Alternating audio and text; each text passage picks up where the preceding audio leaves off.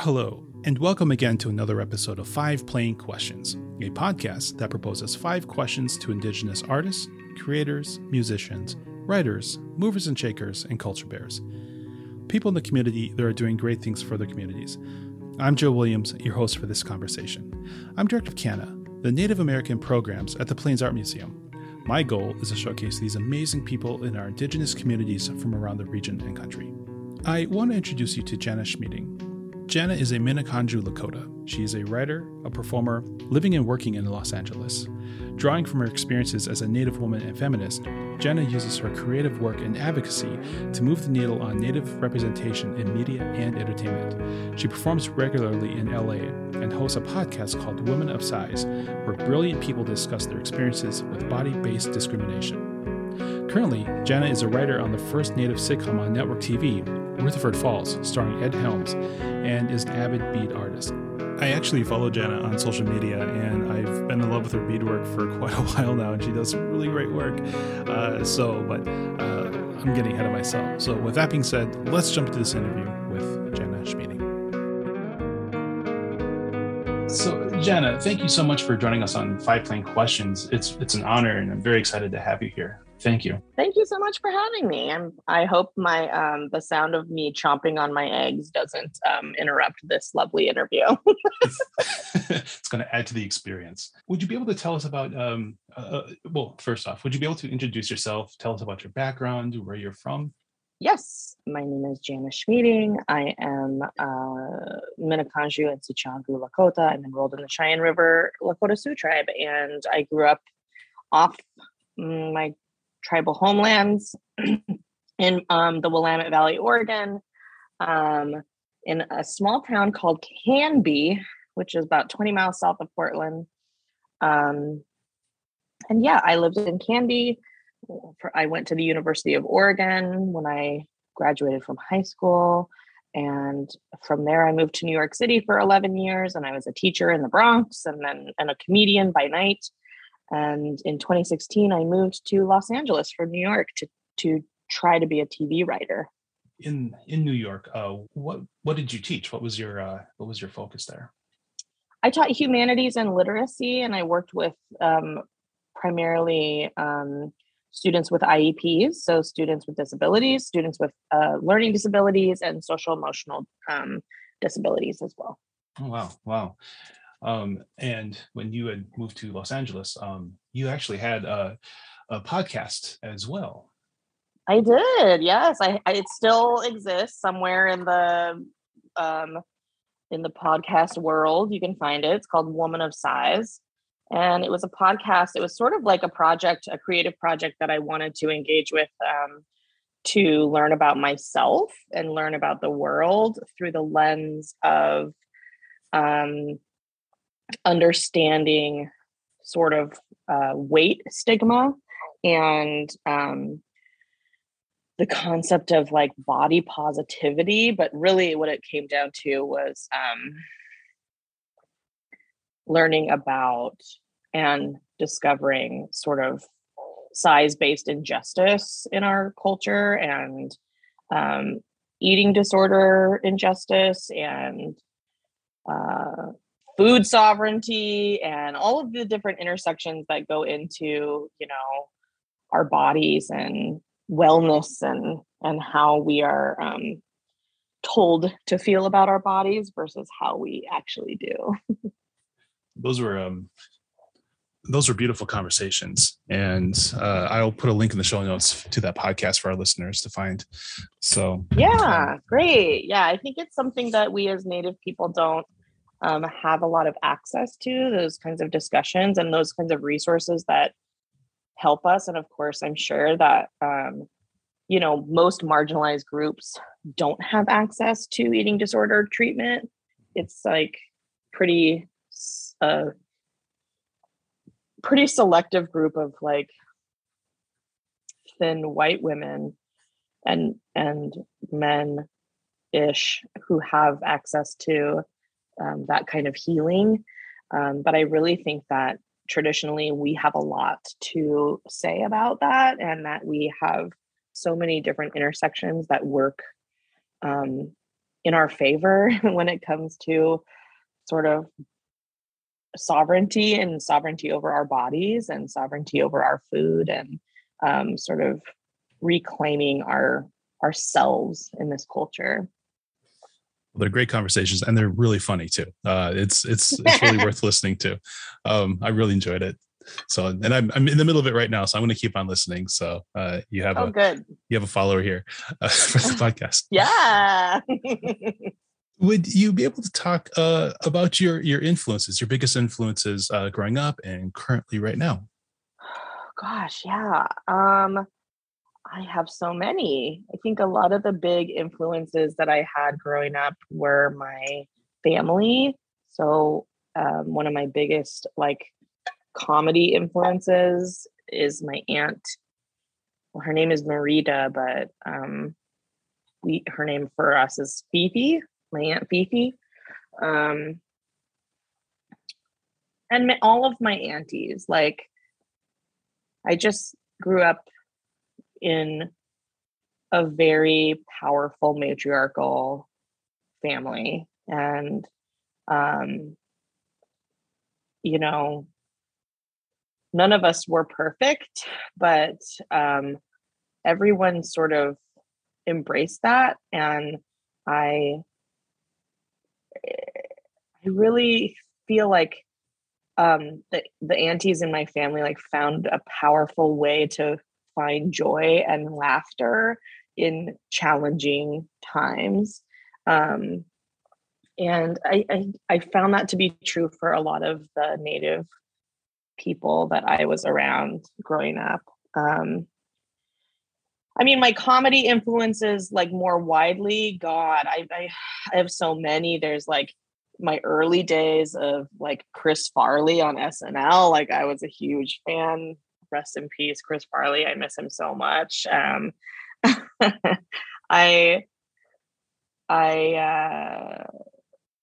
also like, God, now it's just like it's really hard to name influences now because I feel like we are so flooded with media. There's like so much and so many things happening.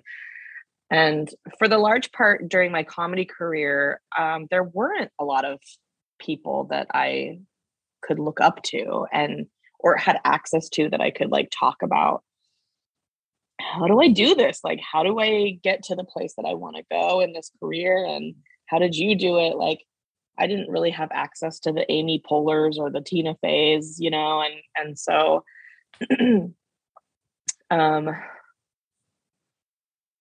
so I really like looked to my left and to my right. And that's where a lot of my moves have happened in my career. Like I've been lifted up and supported and introduced to other people by other women of color in comedy. Mm-hmm. So yeah, I'm inspired by my peers. I'm inspired by other women who are sort of paving their own paths. And a lot of the trans folks in our comedy community, I see, especially right now, like I'm looking at my friends, you know, River Butcher and Nori Reed are two names that I just like follow their work so closely. And I'm so proud to be sort of in a comedy cohort with them. And I see their struggles and I see their triumphs, and it's just really inspiring. And it helps me to remind myself that in like the story of comedy, like identity is quite important, and being able to express your identity in your comedy is like so powerful. And it's powerful for other people to see, you know? So, yeah. I find comedians to be extremely courageous and brave to be able to talk about topics on an open stage. Obviously, you know, there's a set for, you know, there's it's a performance in a sense, you know, comedy is a performance, but to be able to talk about those things.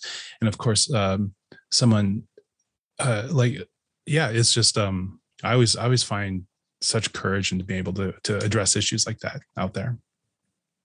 Yeah, it's interesting. I like,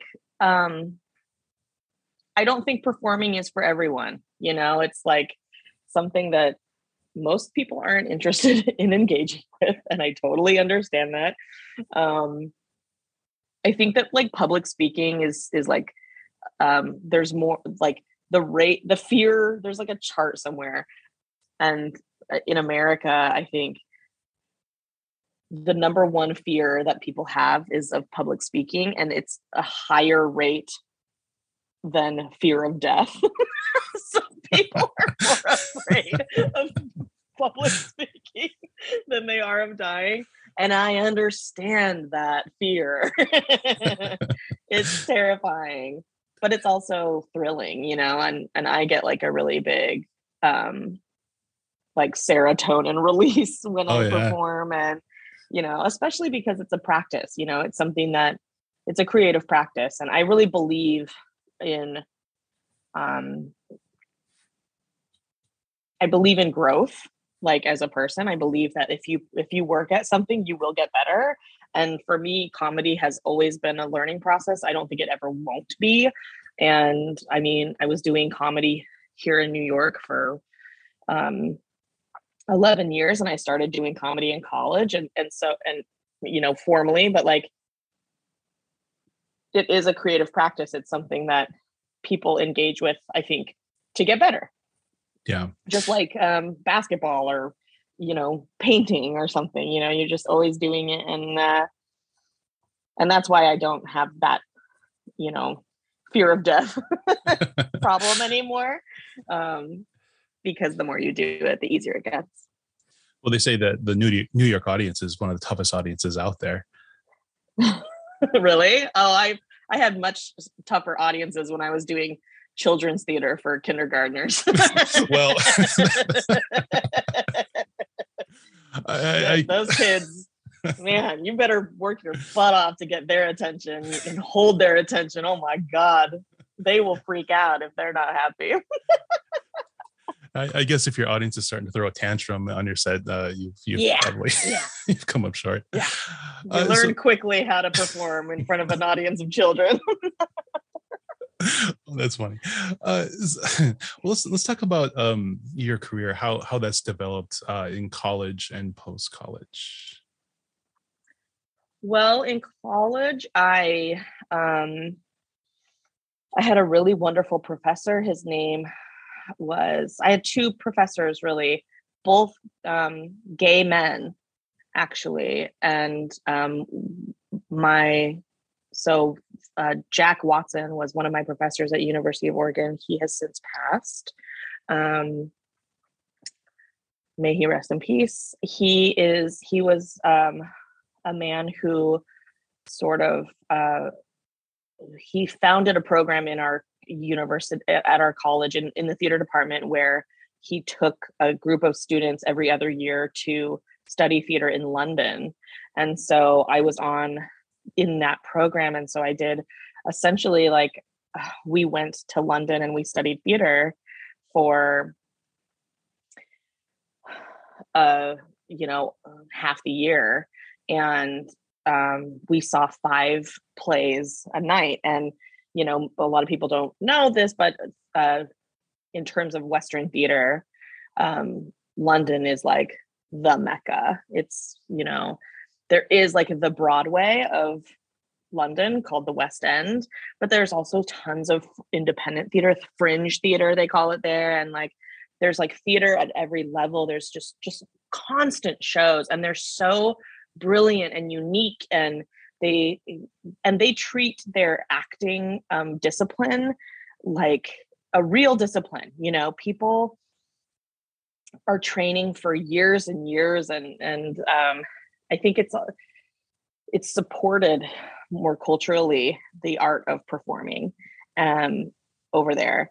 Anyway, I got to study there. I got to study Shakespeare. This other professor, John Schmore, who I still am connected with, he saw in me in college something that I think other adults didn't really see. And he is the first person to sort of cast me as a lead role in college when I was getting the sense that I was sort of like a background actor or a character actor. I was like the supportive, funny friend, or because of my body, I would often get cast as like, older women or mothers, and I was 20 years old, so it's and that's how it functions, that's how it works in college. It's there sometimes aren't a lot of different avenues to explore what your style is. And his seeing me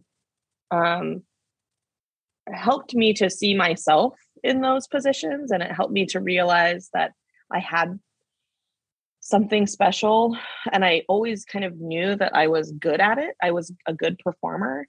And that launched me into my my pursuit of performing arts in New York City. When I moved here, I was very like driven to just like go audition for Broadway shows. Yeah, I didn't really even know what it looked like, but I just was sort of taking a gamble, and I realized quickly that I couldn't afford to pursue my goals. I couldn't afford to like pay for classes. I couldn't afford to pay for my own continued learning. So I became a teacher. I applied for and was accepted to an alternate certification teaching program called the New York City Teaching Fellows. I come from a family of educators and have always kind of been a little teacher all my life through them. And so I jumped into a career in public education. And I was finally able to afford the things that I wanted. I wanted to continue to learn. And so I started taking classes in improv and sketch comedy, and started collaborating with a bunch of different people, and making web series and directing and trying coaching and writing for myself and writing my own solo shows, and just really like having a good time with it, and doing all of the things, doing all of the projects independently, and funding them independently, and sort of those are my foundations. And they all came to serve me in the end, honestly. I will say, I was really impressed on your podcast, especially on the first episode. A lot of us, myself included, when we first start doing these things, we're still trying to find our voice. We're trying to figure out how this kind of works and how we sound. And I have a bit of a theater background myself. But still, you just came out 100 miles an hour on that podcast, and the confidence was there. And I stepped back because I was really impressed with your voice and your presence in that space there. And so, oh, thank you. Yeah. So, but yeah, clearly you've had a lot of training and background prior to the podcast experience. Yeah, for sure. The podcast was sort of a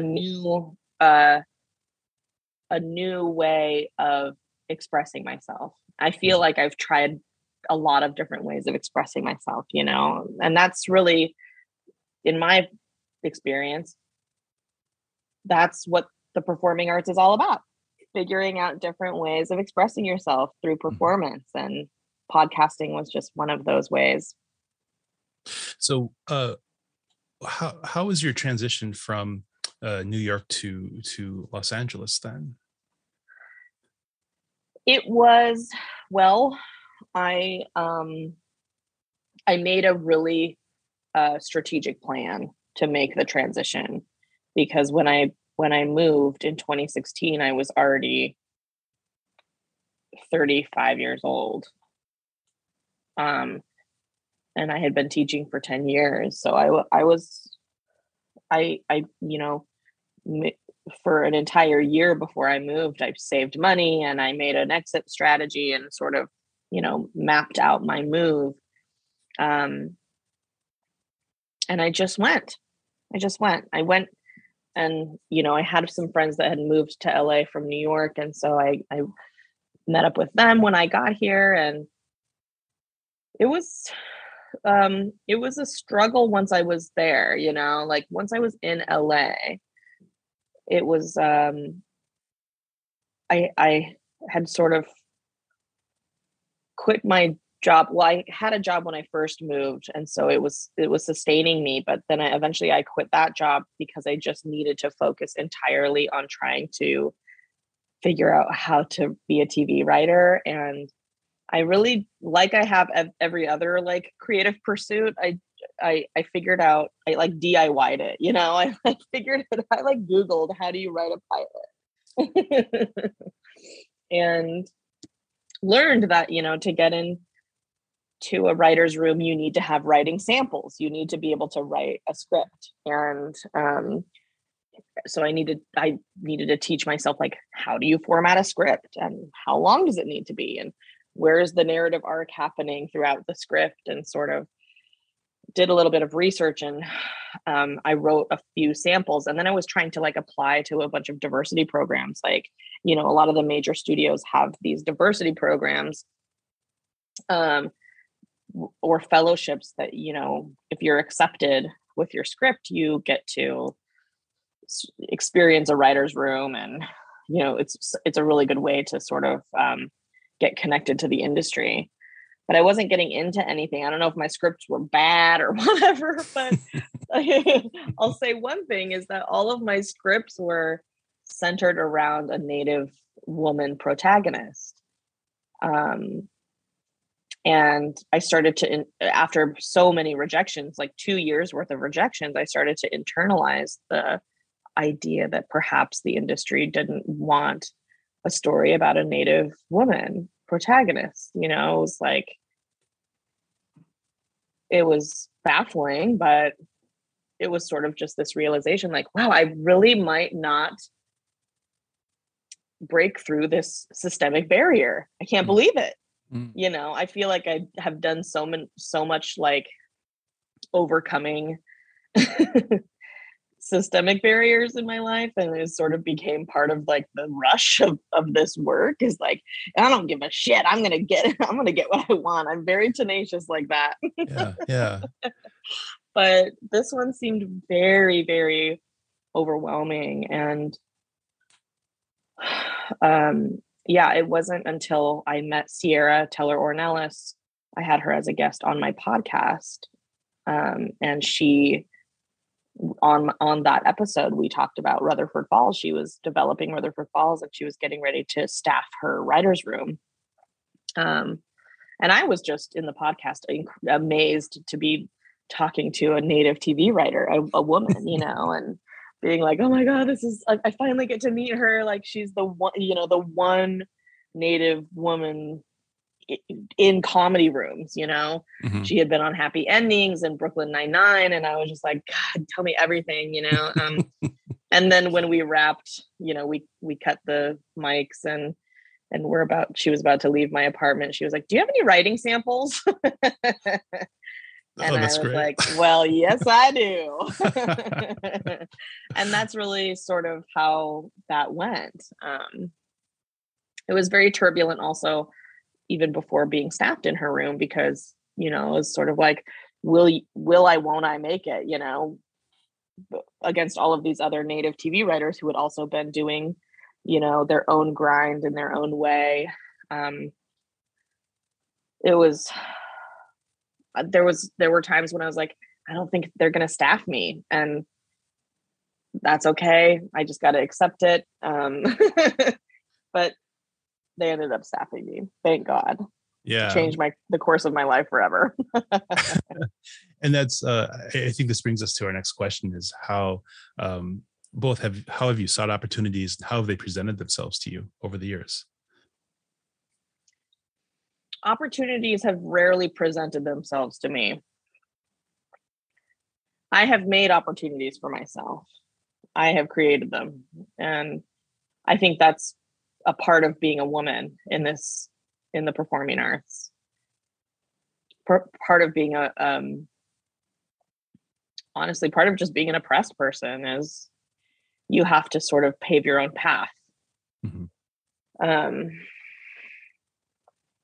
And I do that by understanding my craft and understanding how it works to create a show or put one up. You know, my training in theater was so helpful to me. Just being able to know, like, okay, if I want to do a solo production, I need to start with the script. I need to write the script and have somebody read it and go through that process. I need to rehearse. I need to get a space to rehearse in. I need to find a performance venue. I need to figure out how much it costs to put my show up in a performance venue.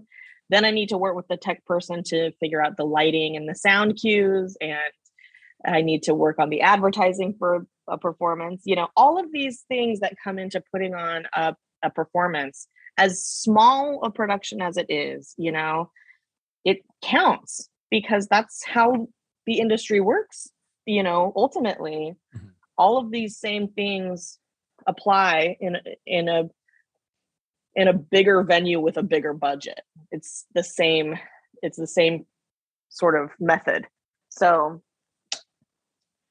knowing how to do it and having practice in how to do it is made all the difference for me. Then I was like, well, nobody can stop me. I'll put up a show in Central Park. I don't give a shit. Like, I'll figure it out. Like, I will perform. And I was lucky enough in New York to have sort of a home theater that let me put up a lot of shows, sketch shows and improv shows and solo shows. It's called the Magnet Theater. I really owe a lot of my comedy sort of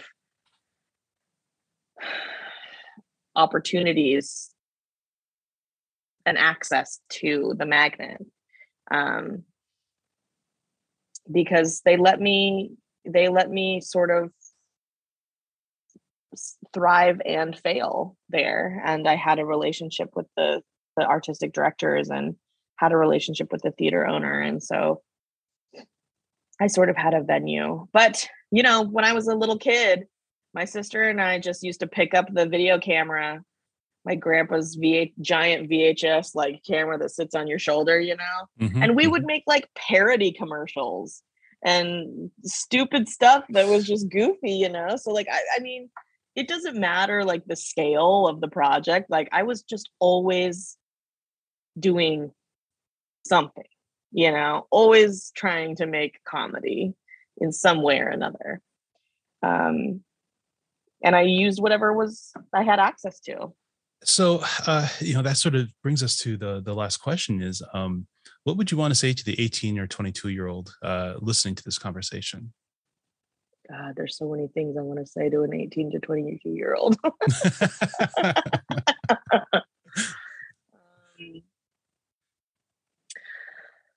Well,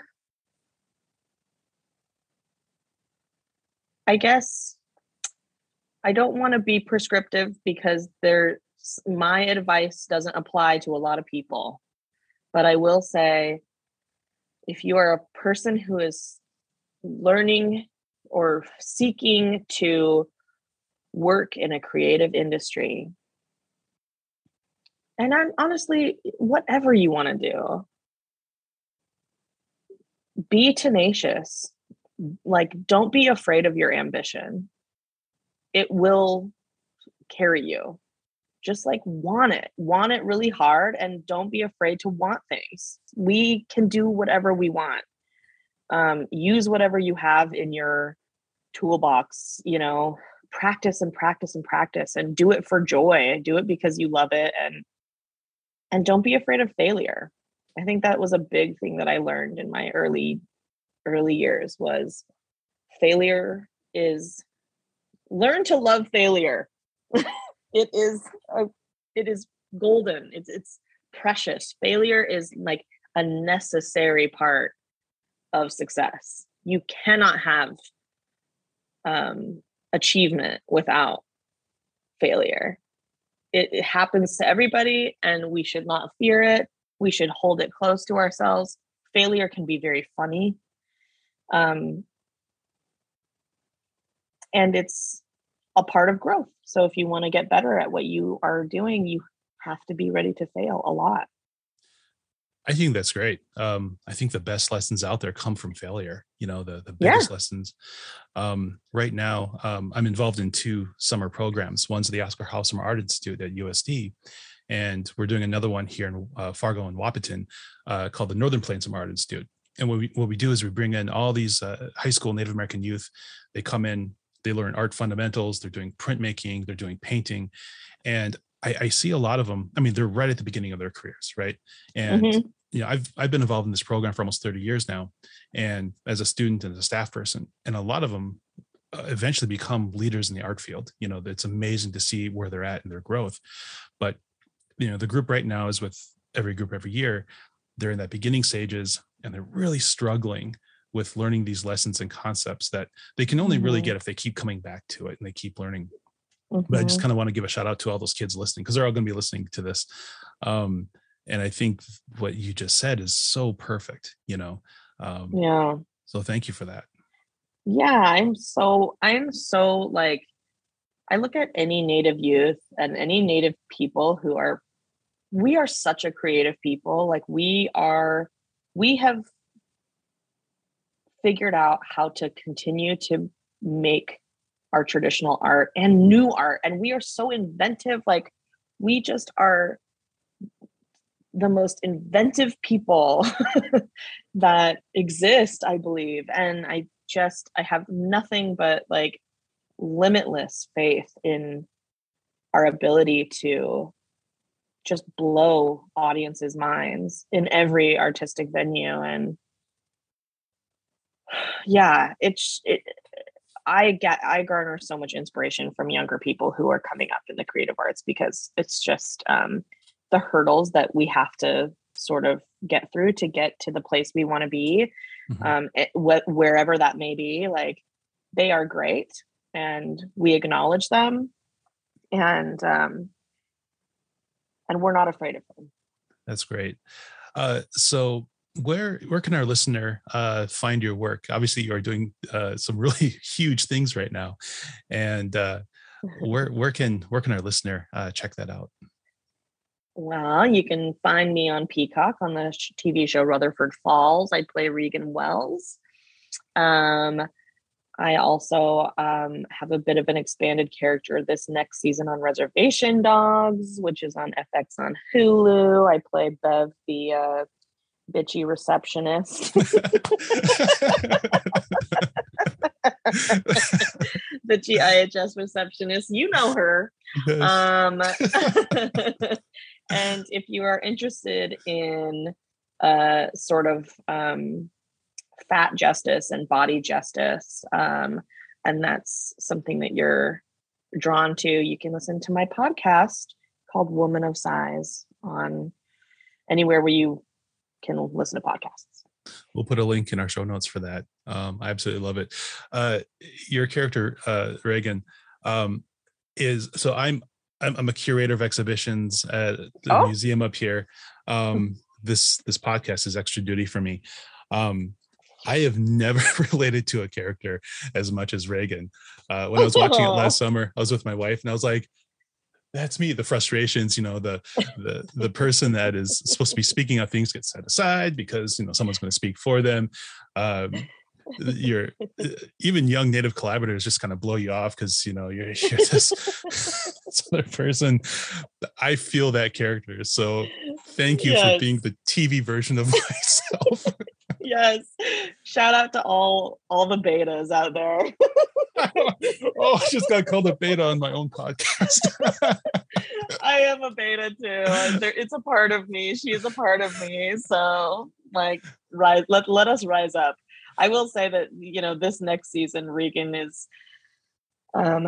sort of stepping into her power as a museum owner, and it is clumsy. My wife is dying right now, who is a physician. She's a captain in the army. She's the alpha. She's going to be dying when she hears this. Yes. Jenna, thank you so much for being here. This was great. I can't thank you enough for this. Absolutely. It's a pleasure to talk to you today. Thank you. Thank you.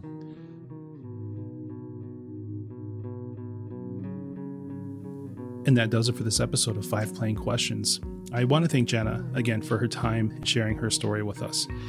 I deeply appreciated the stories that she shared with us on this episode, because I think oftentimes when we see people on TV and in films, sort of at the new heights of their success, people sometimes think, oh, well, they came out of the gate this successful, and they don't see all the hard work and the years of struggle that they got to this point and don't appreciate that.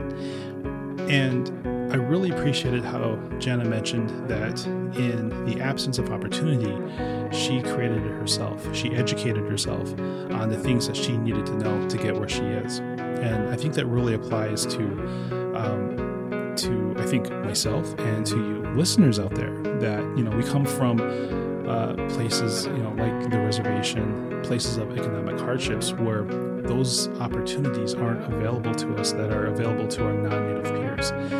And so having tenacity and having that work ethic to just show up and do the work and believing in yourselves until something clicks, I think that's a really great perspective, and I really appreciate her sharing that with us. It definitely inspires me to keep going forward with the things that I'm working on. And so hopefully you have that same feeling as well. So Jenna, thank you so much for that. Before I go, of course, 3 things with her. Woman of Size podcast. It is a great podcast, really great stories. It's hilarious, but meaningful conversations. So subscribe to that podcast wherever you get podcasts. And of course, Rutherford Falls on the Peacock Network. It comes out this week, season 2. It is a fantastic series. It's her and Ed Helms and just a whole ensemble of casts. And as well as Reservation Docs. She's the IHS receptionist. She's hilarious. That whole crew is amazing. And that comes out this August. So there is a lot of great things that are coming and they're happening for her, and I can't be more happy for her. So congratulations, and I wish you nothing but success, Jenna, and I can't wait to talk to you next time. I also want to thank you for joining us and spending your time listening to what I feel is a very important story and perspective from our community. So please, join us next week as we speak with another incredible person. I'm Joe Williams. You can find me on CANAA, that's CANAA, Creativity Among Native American Artists, on Facebook, on social media, and at the plainsart.org website. There you can see programming, past videos, and these podcasts. And if you have a suggestion for someone for me to talk to, please message me on Facebook. I'd really like to hear from you. Well, that's it, and we will see you next time. This has been an 11 Warrior Arts production.